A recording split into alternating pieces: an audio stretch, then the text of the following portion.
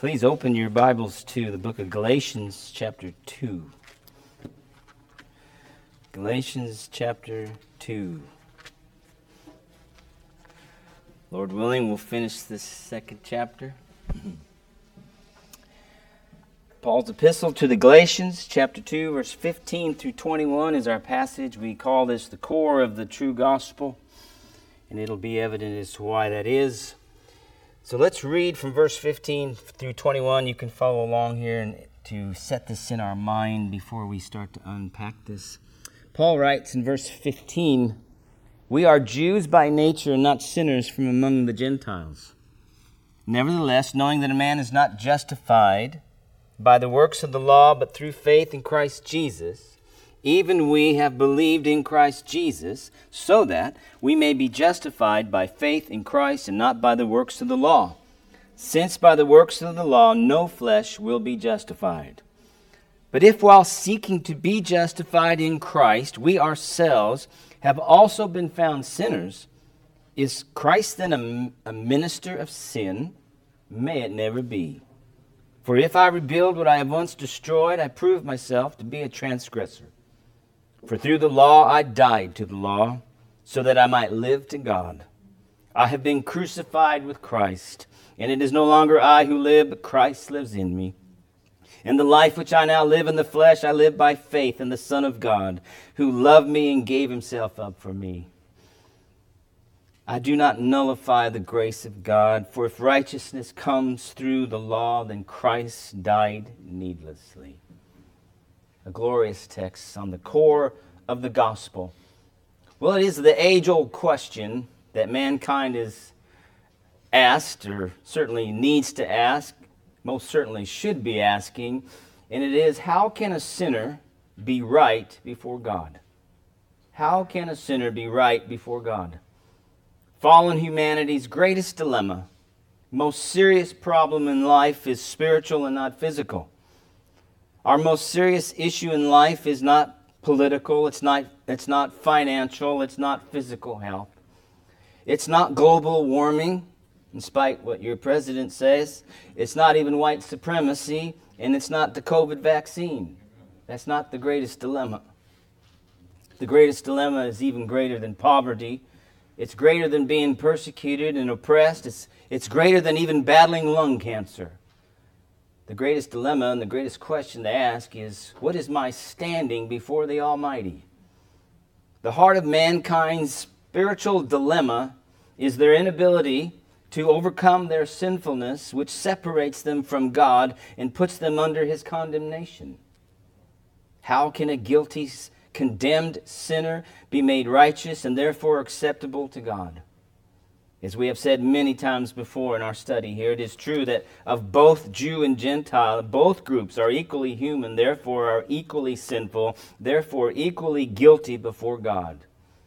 Equally lost are Jew and Gentile, equally unrighteous, equally damned. And I have a string of verses here that I want to lay out before you like a string of pearls to show you just to lay this foundation here for our passage today. I remind you of Romans 3, 9, and 10. Paul writes, "What then? Are we better than they?" What's he talking about? Well, not at all. For we've already charged that both Jews and Greeks are all under sin, as it is written, "There's none righteous, not even one." Romans 3:23 would say, "For all have sinned and fall short of the glory of God." Psalm 143, written by David.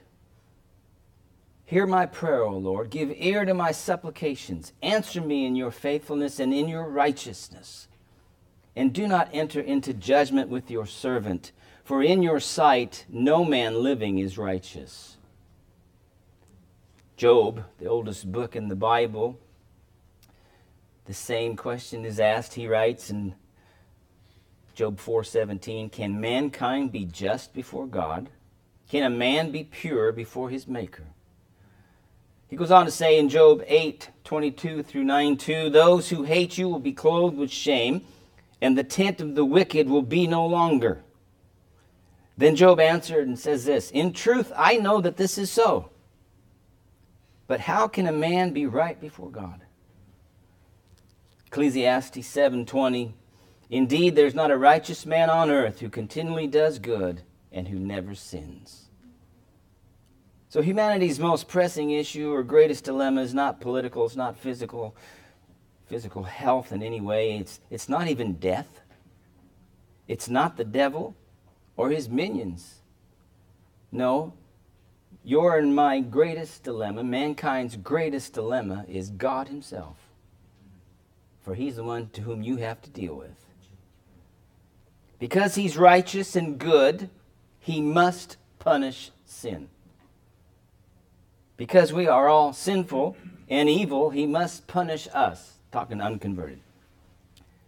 Now, how can this be avoided? How can sinful man be reconciled to God?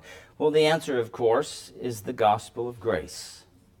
It's the gospel of grace. And coming to our text in Galatians 2:15 through 21, we see the core of the gospel. Our section here is closing up a larger section which began back in chapter 1, verse 11.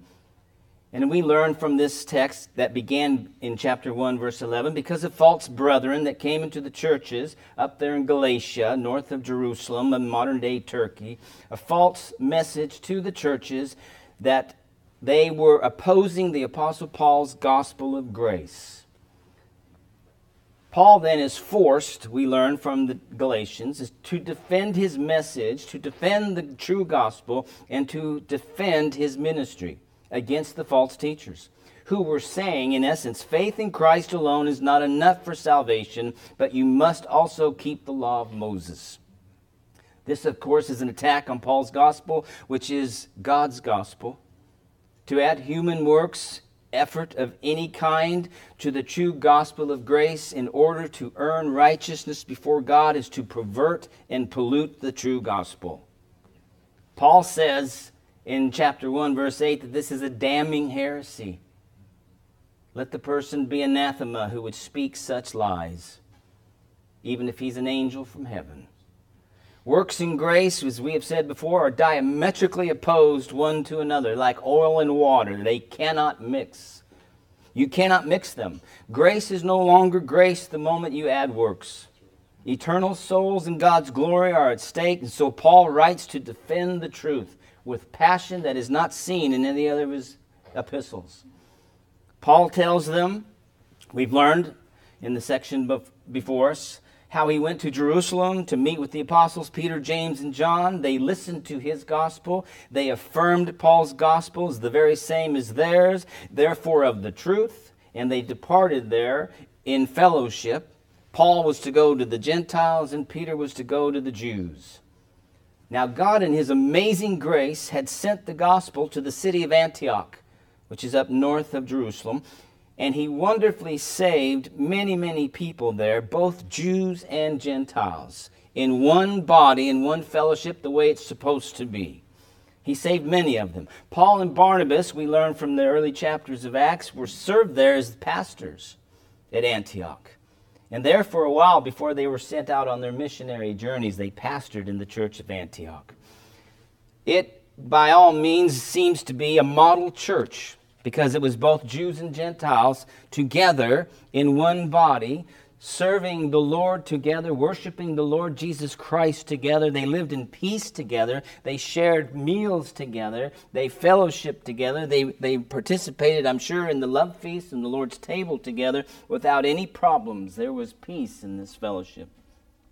But we learn from chapter 2, verse 11 through 14, that a problem had come. Jews came from Jerusalem, legalists, Judaizers, to stop this gospel of freedom that the Gentiles were experiencing and the Jews there in the church of Antioch. They came supposedly from James, but we learn from Acts 15 that James did not send them. They came and zealously opposed the gospel of grace. They said that the Gentile men who believed in Jesus must also be circumcised according to the law of Moses, and that all believers must live according to the law of Moses, or they could not be saved. In other words, you had to become Jewish in living.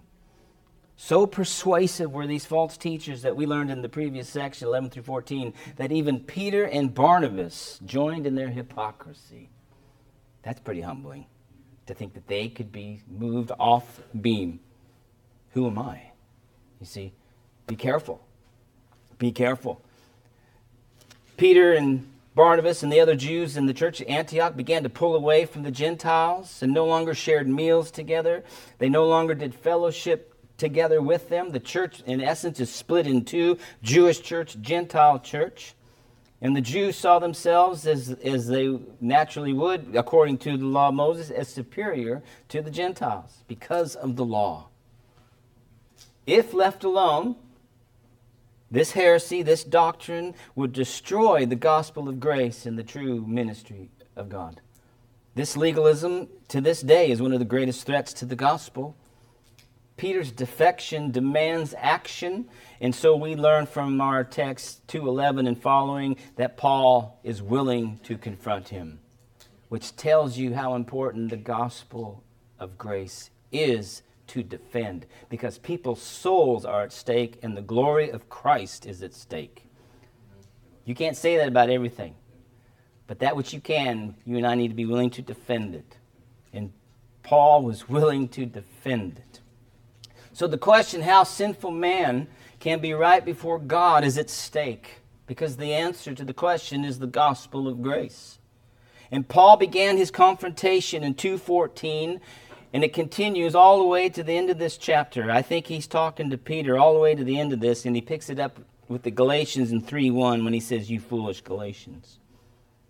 15 through 16 of chapter 2, he will state clearly the doctrine of justification by faith. He will state it as clearly as any other scripture in the Bible. And this he will follow in verses 17 through 21 with his explanation and defense of the statement made in verse 16. So as we see here, we're going to see him state the doctrine, justification by faith alone, and then we're going to see in 17 through 21 his explanation and defense of that doctrine. So then, look at verse 15 and 16 with me, please, and see the doctrine of justification by faith. Verse 15, he says, "We are Jews by nature and not sinners from among the Gentiles." Now, he speaks this way, and he says we, including himself. He's talking to the Jewish people of this heresy, of this church. Peter and Barnabas and the other Jews, includes himself because he is a Jew. And if you were to back up to the second half of verse 14, notice what he says in verse 14. "I said to Cephas in the presence of all, if you being a Jew live like the Gentiles and not like the Jews, how is it that you compel the Gentiles to live like Jews?" Verse 15, "We are Jews by nature and not sinners from among the Gentiles."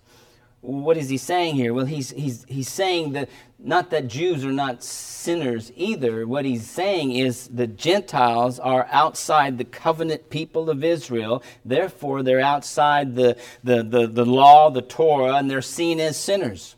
Jesus wasn't he often in the houses of tax collectors and sinners, right? Prostitutes and sinners. Those who did not live according to Torah are seen as sinners. So what he's saying here in verse 15, we are Jews by nature and not like those Gentiles who are outside the Torah, outside the law. We're governed by the law. These Gentiles are not. And so you can see, coming off of verse 14, when he says to Peter, how is it that you live like a Gentile, and now you're expecting Gentiles to live like Jews? We are Jews by nature, not sinners from among the Gentiles. You see, the Gentiles were outside the covenant. They were seen as sinners. In Ephesians, so the privilege of being a Jew is you receive the oracles of God, the covenants of God. In fact, Ephesians 2:12 says it like this. "Remember that you," and he's talking to Gentiles, "were at that time separate from Christ," pre-conversion Gentiles, "excluded from the commonwealth of Israel, and strangers to the covenants of promise, having no hope and without God in the world." That's a Gentile, right? A sinner. So Paul's argument here in Galatians, Peter, you're living like a Gentile and not a Jew, and you're expecting Gentiles to live like Jews. We, in contrast to the Gentiles, are Jews by nature and not sinners. We live according to the law. In spite of the Jews' superior advantage and privileges because of that, I mean, they're God's chosen people. They're given the revelation of God. There's no nation on the planet like the Jewish nation to this day. I mean, it's amazing, right? But they have the very same dilemma as the Gentiles. In other words, no matter their privilege, they still have to answer the question, how can a man who is sinful be right before God? Perhaps it was just by birth into the Jewish people that saved you. Or maybe it was being Jewish in blood and then circumcised that saved you. Or maybe it was being born in the Jewish blood, Jewish family, young man circumcised on the 8th day, and then raised according to the Torah and lived out the law of Moses. Maybe that saved you, right? Is that how one is saved? Well, does keeping Torah save anybody? No. Look at where he goes, because look where he moves on to in verse 16. Nevertheless, in spite of that great privilege of being Jewish and not a sinner of the Gentiles, nevertheless, knowing, conviction, and then he repeats justified here 3 times in this one verse. And notice how he still repeats the pronoun we. So this is all talking to Jews. Right here, he's talking to Jews. Nevertheless, knowing that a man is not justified by the works of the law, but through faith in Christ Jesus, even we have believed in Christ so that we may be justified by faith in Christ, not by works of the law. He's talking to Jews. Even though you're not sinners from amongst Gentiles, the doctrine of justification by faith applies to the Jewish people. You must believe in Jesus Christ. Now, in verse 16, the word justified. This is a legal term. This comes from the law courts of the day, and it has the idea of being declared righteous. This is the declaration of righteousness. And the opposite is condemnation, to be condemned. It is then, what do we mean by justified here? It is the judge declaring the once guilty sinner as no longer guilty, but actually righteous. Declaring them righteous. That is, now right with the law, not a transgressor, not a trespasser, but now right with the law and therefore right with the judge. And no longer condemned. It is not only, get this, justification, this declaration of righteousness is not only a full pardon of the crimes committed, and now the slate is clean, but now the slate says righteous. It's not just clean, it has righteous stamped on it, okay? In fact, the slate will always from now on for the believer say righteous. It'll never be undone. So the declaration that he's talking about here is not only a full pardon, but it's even more than that, because you could sin again and then taint that column of debit, if you will. But what he is saying, you're not only pardoned of all your sin, you're declared right before God, never to be undone again. He's talking to a Jew in particular here, okay? Even though we're not sinners from the Gentiles, you Jews who have the law, chosen people, you are saved the very same way as a Gentile. That is by faith in Messiah, Jesus Christ. And that declaration is for you as well as it is for Gentiles. The declaration is you are declared righteous. This is positional, okay? Because there's still sin. When you came to Christ in repentance and faith and you're still trusting Him, you still sin, but it does not affect this column of credit where Christ's righteousness was stamped to your side of the column. You are forever declared righteous, no matter how much you sin. Think of that. Oh, you're preaching license now, preacher. Hey, if that's how you take it, then I must be getting it right. Because Lloyd Jones says you will be accused of being licentious and antinomian if you preach the gospel of grace. All right? That's how free it is. That's a whole different, sanctification is a whole different issue. But justification here. Okay, so what we're saying again, you will never be more righteous in position than the moment you were converted. Because the righteousness that is yours belongs to God. And he's not giving you a little more righteousness every time you take communion or every time you be nice to people. He's not adding to that. The righteousness that he put to your account is the righteousness of Jesus Christ, and it's full. It satisfies God. Okay? So, verse 16, nevertheless, knowing that a man is not declared righteous, I add there, by the works of the law, but through faith in Christ Jesus. Wow. So settled is this, Paul can write in Romans 8:1 that there is now no condemnation for those who are in Christ. Now remember, the opposite of being declared righteous is condemnation. So it's just a negative way of saying the same thing. You will never not be declared righteous before God if you're a believer. Another way of saying it, you'll never fall under condemnation. Ever. Ever. It's almost too good to be true. Praise God. Right? Verse 16, he goes on and he makes it very clear how this comes about in verse 16. Look at what it says here. He starts in the negative when he says there that knowing that a man is not justified by the works of the law. This is to correct or reprove Peter's actions by saying it the way he does. You're not justified by works of the law. He's speaking right at and refuting and rebuking Peter, because he's answering the question again, how are you right before God? It's not by the works of the law. Peter, like Paul and every other Jewish person, since the law was given through Moses 1,400 years before this, could not keep the law perfectly. Therefore is under the condemnation of God.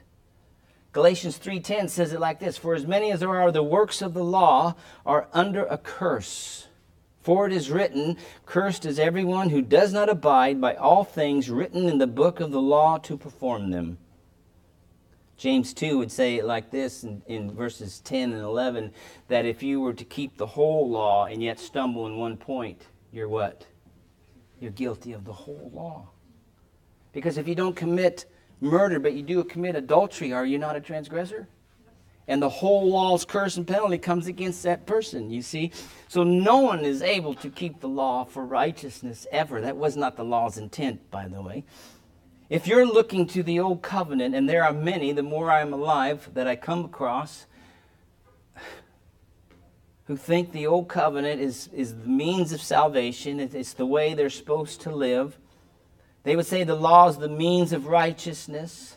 And God has just given you the grace in order to live by the law, in order to be declared righteous.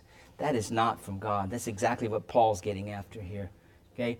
That person is greatly deceived. The law, that only condemns because it demands perfection. It demands perfection.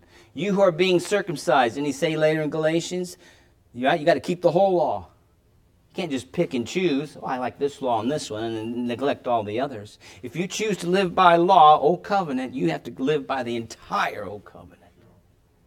And when you break one, you're under the condemnation of it, you see. Okay. So then, in the middle of verse 16, look at what it says here. He's reminding Peter, we have believed, in the middle of verse 16, we have believed in Christ Jesus. And notice the purpose of that is followed, so that we may be justified by faith in Christ and not by works of the law. Faith and works, again, are set against one another in this context. Faith and works cannot mix far as justification goes. They're two different ends of the spectrum. They cannot be mixed, much like grace and works do not work. It has to be pure faith, pure trust. Any works added pollutes it, dilutes it. The next chapter 3 will deal more precisely with faith and its content and elements, and so I won't go there, just to mention that when we talk about faith, when it says we believe in Christ Jesus and we're justified by faith, what is he talking about? He's talking about trust, to trust in. Saturday morning we talked about this in our men's Bible Academy. that faith is a better word for our English. Our better translation would be to trust in. It has the idea of investing in. It has the idea of investing my life. I believe what Christ says, therefore it moves me into action. It moves me to yield to his lordship. I can't just say, yeah, I believe in Abraham Lincoln and just go live like this, right? Yeah, I believe Abraham Lincoln existed, but he doesn't have a lot of impact on my life. You know, I really don't care, actually. But Jesus Christ is a little different. I believe he lived, and I believe he spoke, and I believe he makes demands. Do you believe it? Then your life is acted upon. You acted that out, right? Okay, so to trust in Jesus Christ for justification, it is to invest in him. It's to invest my life. It's a decision to be made, okay? I take him at his word, and I live accordingly. I commit to him. All that is wrapped up in there, and we'll see that in the weeks ahead. So then, I trust in Christ himself as my righteousness. This is what the true gospel is demanding. I trust in Christ himself for my righteousness. Therefore, I do not live as though I must keep the law in order to be right with God. Philippians 3:9 was read earlier. Listen to verse 9 of Philippians 3. Paul writes, and may be found in him, that is Christ. What does it mean to be found in Christ? Not having a righteousness of my own derived from the law, but that which is through faith in Christ, the righteousness which comes from God on the basis of faith. That's justification by faith. The righteousness required by God is provided by God to those who believe. And it's all of grace and not of works. 2 Corinthians 5:21 says, he made him who knew no sin to be sin on our behalf so that we might become the righteousness of God in him. Those are glorious verses, messages of grace. Paul finishes in verse 16, please. He's emphatic here. Look at how at the end of verse 16 he goes on and says this, since by the works of the law, he finishes, no flesh will be justified. So he's even comes to a finer point. Not only no person, he just says, whatever has flesh, whatever has human nature, Jew, Gentile, or, whatever person you want to put in there, maybe subhuman to you, I don't know. But it has flesh. It can't be justified by works. Only by faith in Christ. Only by faith. So he establishes that doctrine. Peter believes this. Peter knows this. But he's defected and he has not been faithful because he was afraid of the Judaizers, right? I don't want to do that. It scares me because I'm sure I'm more like Peter than I am like Jesus, to be honest, right? I'm in process. Can I say that? I'm in process, and so are you. So he goes on to verse 17 and following. He goes from the doctrine of justification, establishing that. He goes to the explanation of it and his defense of it. Look at verse 17. Paul's arguing from the Jewish legalist perspective. He says, but if, while seeking to be justified in Christ, we ourselves, again, he's continuing the pronoun we, that's the Jewish perspective here, we ourselves have also been found sinners. Is Christ then a minister of sin? May it never be. Well, let's see what this is saying here in verse 17. If we are yet bound to the law of Moses, okay, this is the argument here. If from the Judaizers, okay, from the legalists, they're saying that we are bound to the law of Moses. If we are obligated to keep it, but we have decided to believe the gospel and follow Christ, remember Peter's deal here, we believe that he is our righteousness and he has fulfilled the whole law on our behalf. And so if we believe that and we believe that we are free from it, and Peter believed this because remember he was shown the vision in Acts 10 and was told by God the Gentiles are no longer to be called unholy, but you can go to them, evangelize them, and treat them as brothers when Christ saves them. But the argument goes like this. If you were seeking to be justified by faith in Christ, and this is actually not true, remember the Judaizers' perspective. They deny that justification is by faith. if you are seeking to be justified by faith in Christ, and this actually is not true, then to be associating with non-Jews, which is to disregard the law, then you are actually living like the sinners from amongst the Gentiles. That's what verse 17 is saying. And he's going after Peter, and he says, Peter, if you're seeking to be justified by faith in Christ, and that really is not true, and that you're actually under the law's jurisdiction, you're actually found to be a sinner. You're actually found to be a sinner. Now listen, if the law has not been fulfilled by Christ, and if justification's not by faith in Christ, then to follow Christ is to be led into sin. Right? Peter, Paul says, is Christ a servant of sin? Peter, is that what you're saying by your actions of pulling back from the Gentiles? Does he lead people, Jesus, contrary to his Father? Is this what you're saying, Peter? Because this is what you're saying by how you are living. That's quite a condemnation. That's quite an indictment. You see, it's important how one lives as a believer, right?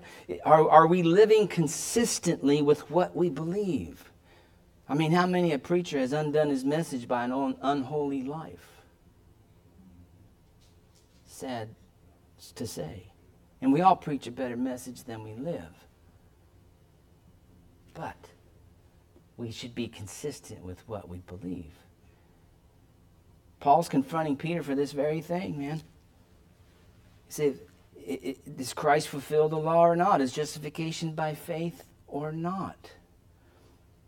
He says, we ourselves are found sinners if Christ is not the means of justification. Is Christ a minister of sin? You can feel his repulsion at the end of verse 17. He says, may it never be. God forbid. God forbid that you would call Jesus a servant of sin. But that's what you're saying by living inconsistent. Now he goes on in verse 18 to further explain, because it starts with 4 there, verse 17. And in the context, what is it that he has destroyed? Verse 18 says, for if I rebuild what I once destroyed, I prove myself to be a transgressor. Well, what is it that he has destroyed? Or the word is to cut loose or throw down or to demolish. What has he demolished that he's then rebuilding? I think it has to do with the law of Moses. Think of Peter. By Peter setting aside the law of Moses to fellowship with Gentiles, he's basically saying the law has accomplished its purpose and no longer has its jurisdiction over me, and I'm set it aside, because he had the vision in Acts 10 and went to Cornelius, okay? And now he's living in light of that, but now he's pulled back and living as though, the law's back in place, right? If that's true, the verse 18 says, if I rebuild what I once destroyed, I show myself to be a transgressor. Because the law never did go away. And so if I went to the Gentiles and the law, and I didn't have the vision of Acts 10 and the gospel of grace, I actually sinned against God by going to fellowship with the Gentiles. See, this is amazing stuff, because it's the so what of this is the accusation against Jesus, that he's a minister of sin. That's the deal, right? It's not about us so much. If I rebuild what I once destroyed, I prove myself to be a transgressor. Now the eyes there, Paul's not in this. This is rhetorical, right? The eyes here refer to Peter for sure. The law and its requirement, its restrictions, its many ordinances, its demand and its punishments.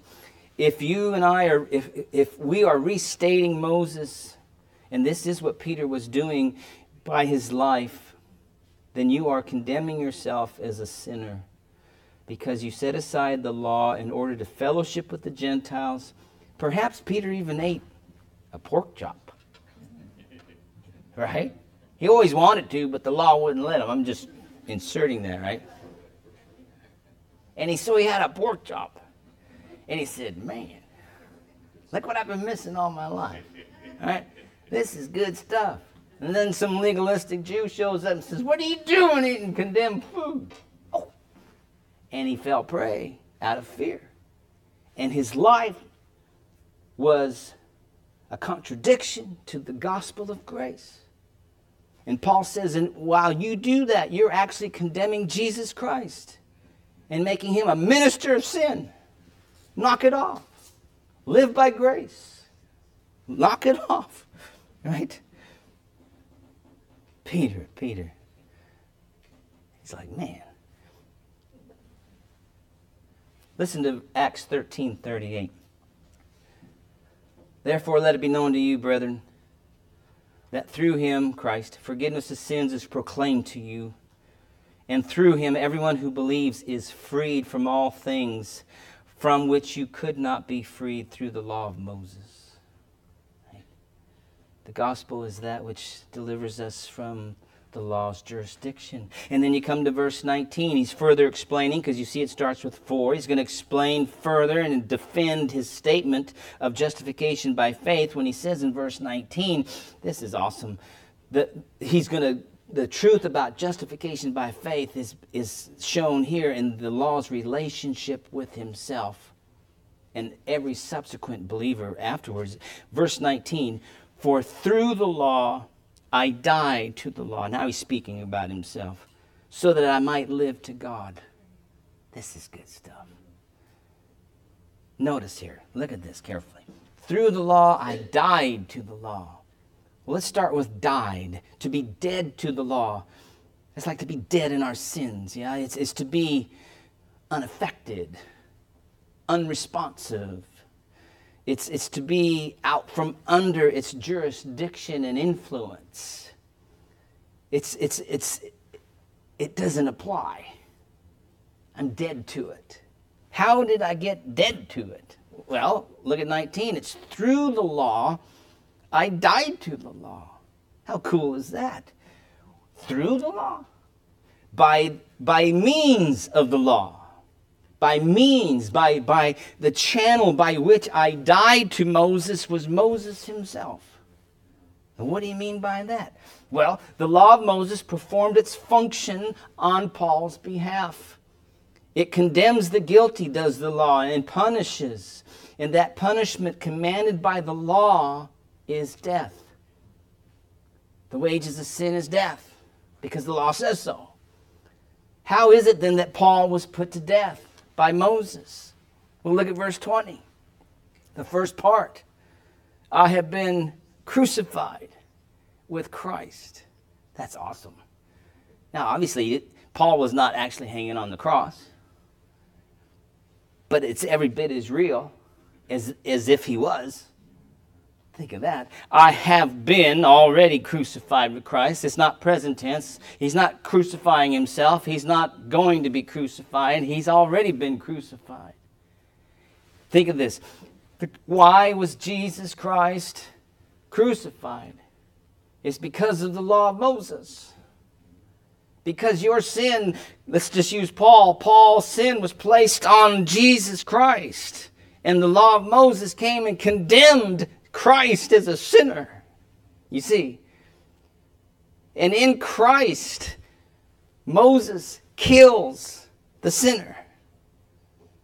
Therefore, Paul, when he believed, was crucified with Christ. It's that mystical, spiritual, glorious union with Jesus. I can't explain it, I just believe it.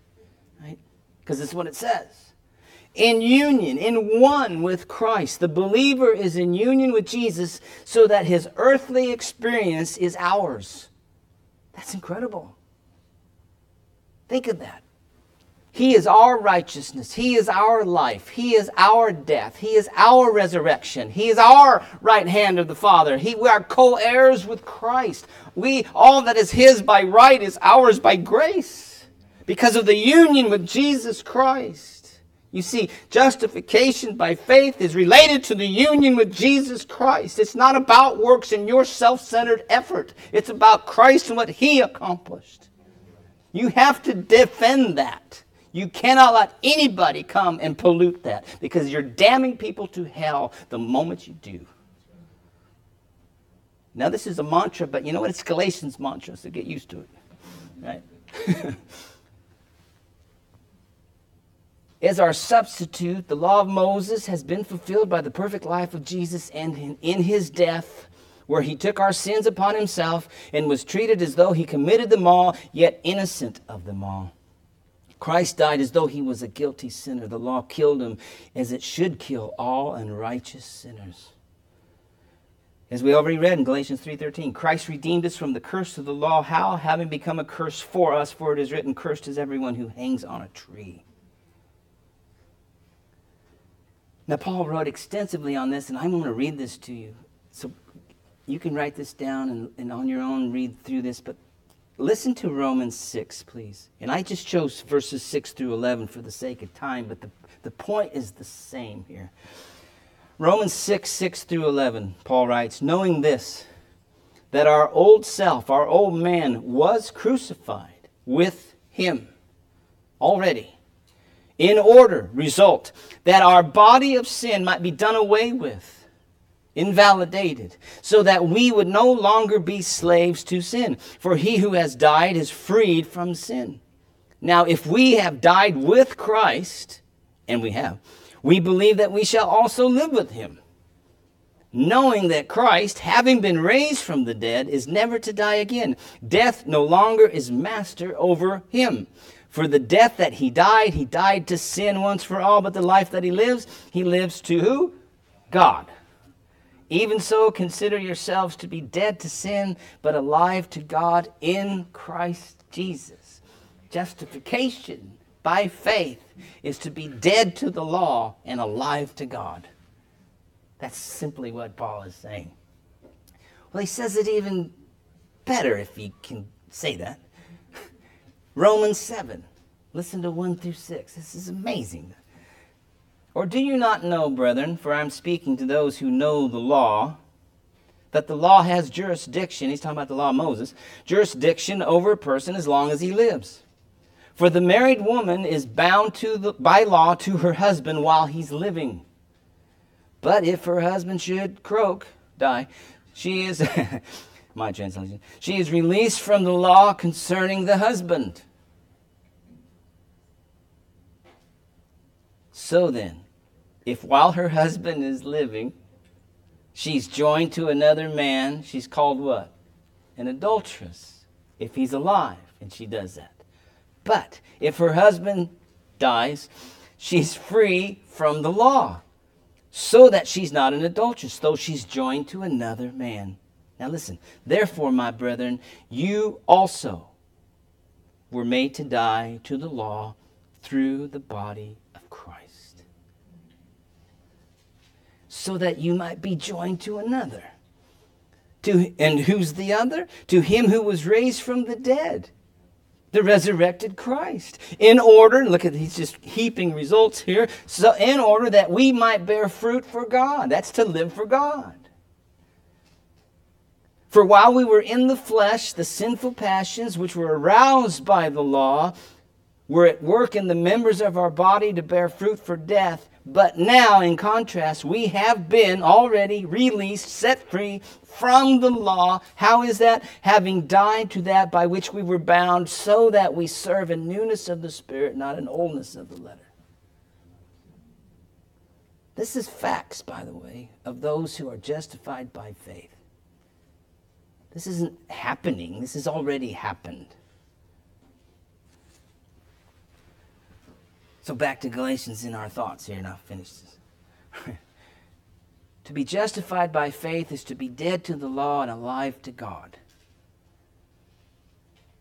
Later on in chapter 3, he'll say, did the Spirit of God work because of your obedience to the law, or by hearing of faith? Right? It's faith. Now notice in verse 20 again, please.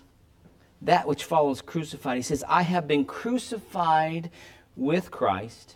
And he goes on to say, it's no longer I who live. I have been crucified with Christ. It's no longer I who lives. Though he's crucified, he's alive. Okay? But it's not the same person. What do we mean? What is Paul meaning this, that he was crucified, is no longer I who lives. The old man, the old Paul, the old Saul of Tarsus, the old Tony is gone, dead. Notice what is in contrast with no longer I who lives, but Christ lives in me. It's no longer I, the old me, who's alive, but there's been a radical change.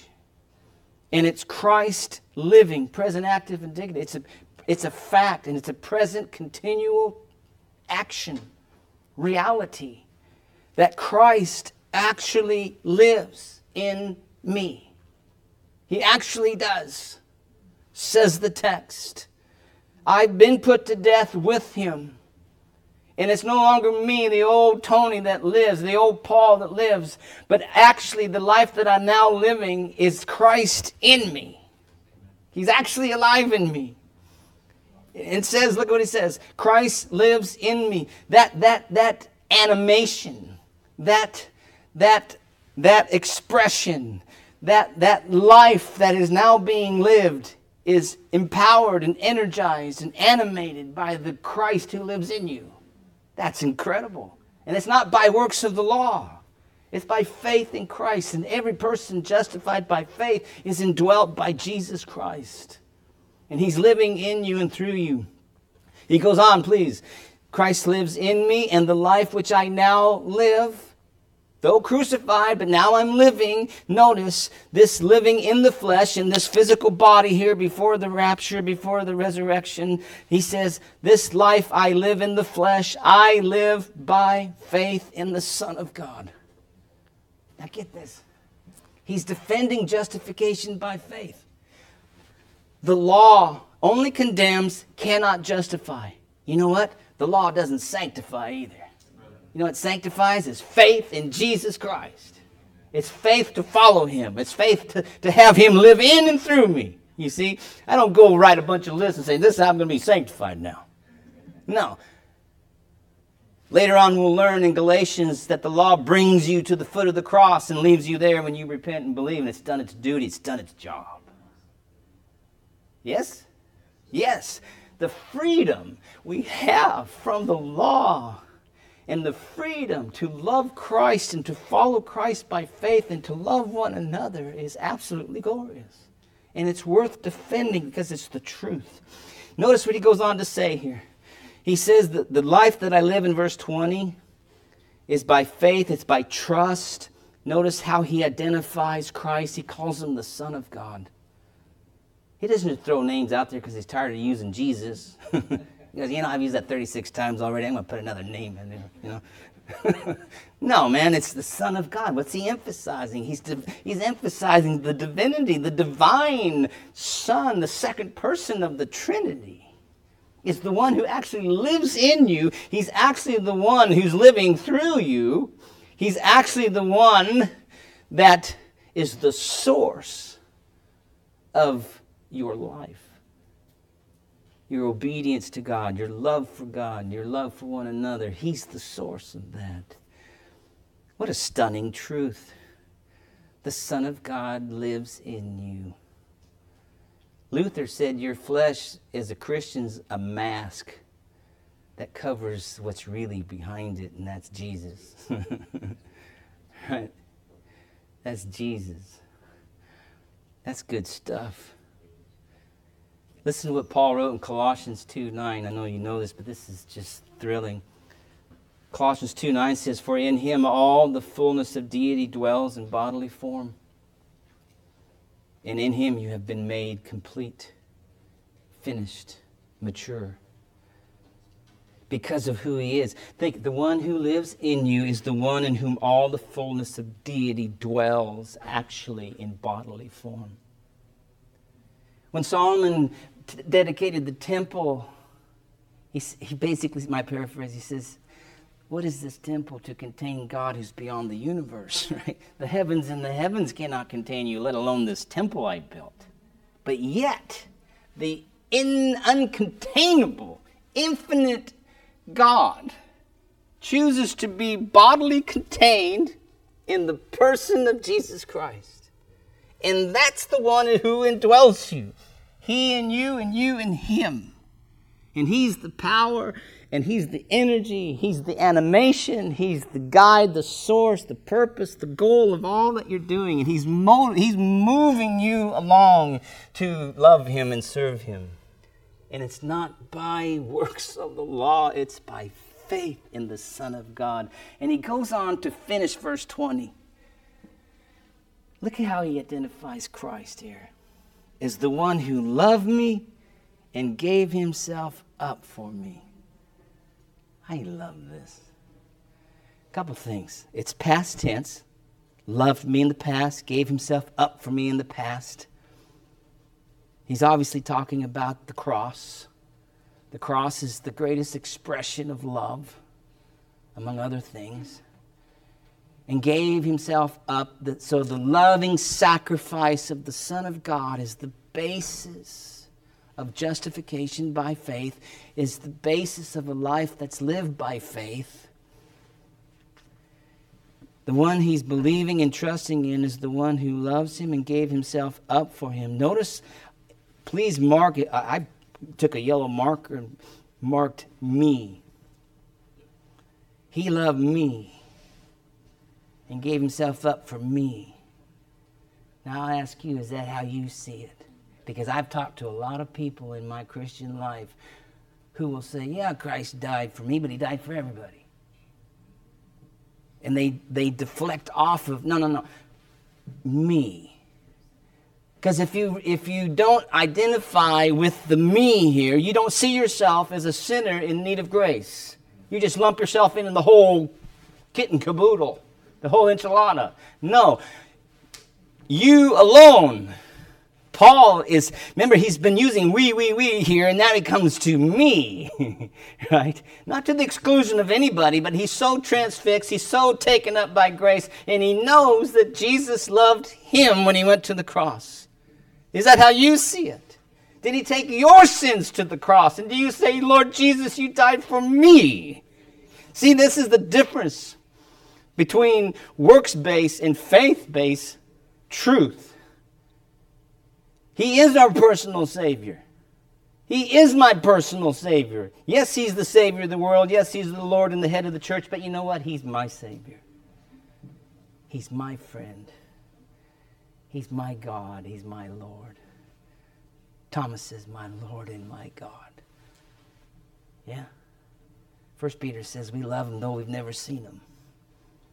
But we believe that he loves us. When we see, the Spirit is the one who illumines your mind to the cross, and he's the one that convinces you, yes, Jesus died. But not only died, he died for me, for my transgressions, for my sin.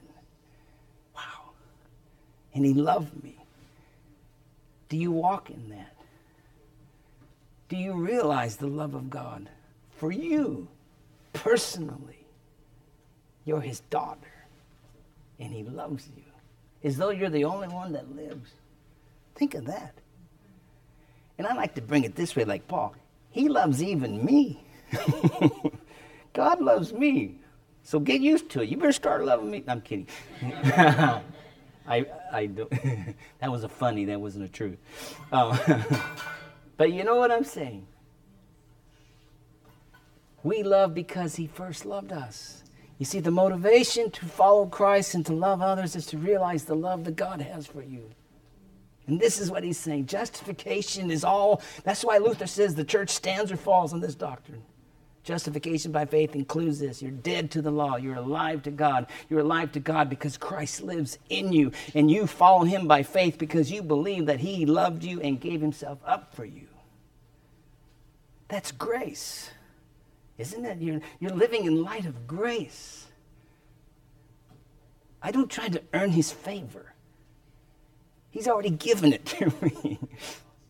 Right? Oh, there's discipline for a child of God who sins. But that's not what we're talking about. We're talking about the favor of God is his child. And justified by grace alone. That's good stuff. Look where he concludes. You know, sometimes preachers, I know you know this about me because I'm long-winded. I hate quitting because this is my favorite topic. So forgive me for abusing you, but verse 21 is where we'll end. Look at what it says. Why does he end here? Well, it's because the false teachers were getting after Paul. He says, I do not nullify. Why does he say that? Obviously, they were accusing him that he did because he denied the law of God. Some twisted, perverted doctrine. But Paul says, I do not nullify the grace of God. Wow. Why is that? Because if righteousness comes through the law, then Christ died needlessly. That's the bottom line. Yeah? That's the bottom line. Wow. I do not nullify, I don't undo the grace of God by faith. I actually uphold it.